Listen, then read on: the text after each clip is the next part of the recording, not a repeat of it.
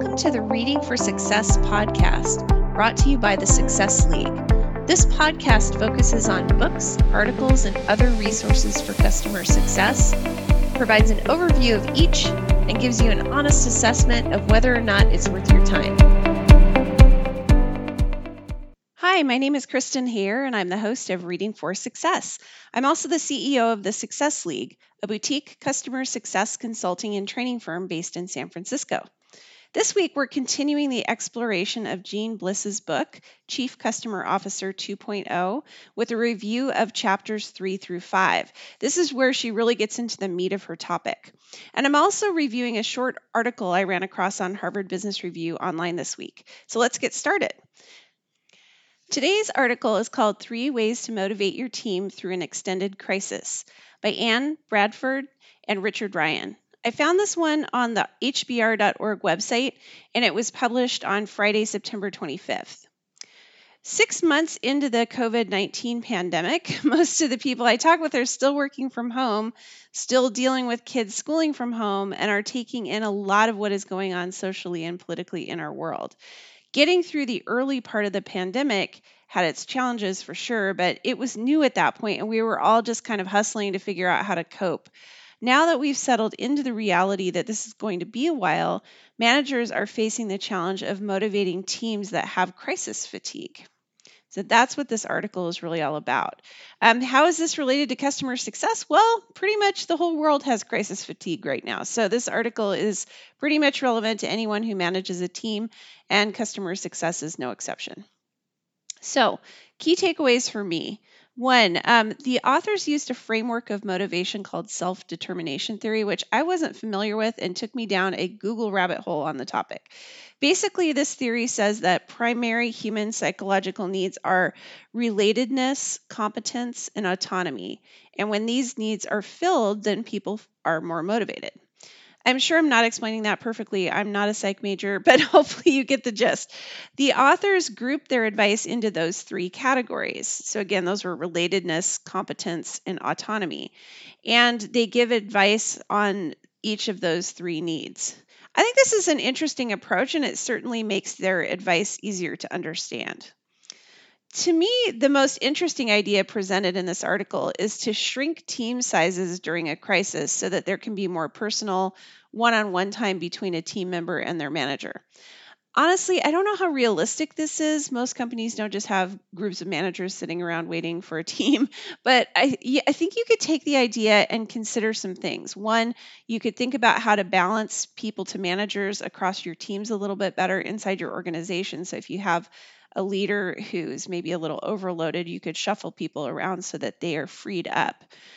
Alternately, this could be a good time to introduce team leads who could then take on some of those one-on-one meetings with team members. I think, is this article worth your time? If you're a leader who's looking for ways to motivate your team right now, and I think probably a lot of you are, this is a really quick read, and it might give you a new idea or two. If you're a leader, though, who feels like you have this crisis under control, you can probably skip this one. There weren't really any suggestions I hadn't heard before. CSMs, I'd say, unless you're super interested in psychology, you could probably skip this article too. I'm going to be continuing with my review of Chief Customer Officer 2.0 by Jeanne Bliss today. And I'm going to be covering chapters 3 through 5, which is where she starts to really get into the core concepts of her book. So I'm excited about this section. Chapter 3 covers the first competency, which is to honor and manage customers as assets. This is about using key customer metrics to focus the organization on the customer experience. Chapter 4 goes over competency 2, align around experience. This chapter goes deep on mapping the customer journey from the customer's perspective instead of from an internal or company perspective. And finally, chapter 5 covers the third of the 5 competencies, which is build a customer listening path. This final chapter that we'll be covering today gets into how to gather and truly listen to customer feedback rather than seeing survey results as an end unto themselves. So, what did I agree with here? I think chapter 3 will not have any metrics that are a surprise to any CS leader, and frankly, most CSMs. Bliss talks about measuring churned and expanding customers, as well as behavioral elements like referrals, product usage, and incident reporting. The one big takeaway from this chapter is something that most CS teams report on but don't really emphasize, which is logo churn. Throughout this chapter, she highlights the fact that percentages and ratios don't tell the story in the same way that talking about the raw number of customers that have left along with their brands. In her experience, it's important to focus on the number of customers that have come and gone so that the organization can really understand what is happening and feel that pain. One thing that I see a lot on teams is using acronyms or even customer numbers to refer to clients. While this makes communication easier in some ways, it depersonalizes the customers around the company and it turns them from important brands into just numbers and letters. And that's always bothered me. So I think Jean's point here in chapter 3 really resonated with me. In chapter 4, she talks about keeping journey maps simple. And I love me a simple journey map. If any of you have worked with me on journey mapping, you know that. So this really made me smile. So many times companies overcomplicate journey maps to the point where they really aren't useful anymore and they just sit up on a shelf. So, journey and touchpoint mapping isn't something that needs to be complex. And in our experience at the Success League, they're much more likely to be adopted and used if they're simple. There's also a number of good case studies in Chapter 3 that highlight how different organizations approach the journey mapping project. And journey maps should be unique to your organization. So I think it's important to look at different approaches in order to determine the right one for your team and for your company. My biggest takeaway from Chapter 5 is that often companies get so focused on improving their survey scores that they forget what the survey is there for. It's to indicate customer satisfaction, engagement, or advocacy, depending on what you're surveying. And ironically, the very purpose of the survey is lost in the execution of it. I see this all the time with NPS. Companies get very proud of and attached to their NPS score, but they forget that it represents something to the customers. So I'm not going to get on my soapbox about NPS because I've already done that on an earlier episode, but this is yet another reason why I'm not a huge fan. Bliss focuses all of Chapter 5 on how to fix this problem and offers a ton of great suggestions for creating a more effective listing path that is aligned with your customer journey. The other big highlight for me in Chapter 5 was a wonderful little chart on page 122 that provides a practical and empathetic approach for conducting a call with a churned customer. It is spot on, and I think it should be framed and hung up near every CSM's desk. It was awesome.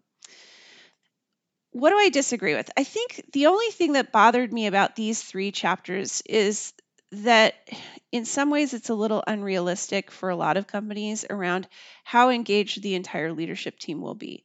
I know that Jean outlined the reasons and need for getting the entire leadership team behind a customer focus in the organization, and that was what she focused on in all of her chapter 2. However, as I'm out in the field and I'm working with CS leaders, the reality is that in many organizations, this focus just isn't there. I wish she had spent more time in each of this week's chapters talking about what to do to tackle common blockers. Even without the support of the leadership team, chief customer officers still have a job to do, and they need to make progress with tactics like journey mapping and creating listening posts. At the end of every chapter, Bliss wraps up with a section on leadership behaviors that are needed to drive that competency forward. And I wish that she had added another section on common blockers and how to deal with them. So, is this worth reading? I think experienced CS leaders can probably skim chapter 3. Most of the content on metrics and measures will be really familiar, but you might pick up a few tactics on positioning and presenting those that could be useful. New and prospective CS leaders should read Chapter 3 much more thoroughly since it is foundational to running a solid CS program. Chapters 4 and 5, I think, are great for any CS leader. If you've already got a solid customer journey map that's in place, you could just focus on Chapter 5. But I think even CSMs can get a lot out of this section of the book just by reading the case studies that are sprinkled throughout all the chapters. So I'd say yes, for most people, this section is worth the time. If you're reading along with me, next episode, I'll be covering chapters 6 and 7 of Chief Customer Officer 2.0. You can purchase this book on Amazon or listen to it on Audible, although, as I said last week, I think getting the physical book is important because there's a lot of worksheets and visuals in the book that are important. Since this is a newer podcast, if you like it, please take a couple of minutes to rate it and subscribe. This really helps us get the word out. I would also love feedback on the timing, format, or content, and also book suggestions. You can just email me at kristen@thesuccessleague.io. Thanks for listening, and I hope you'll join Reading for Success next time.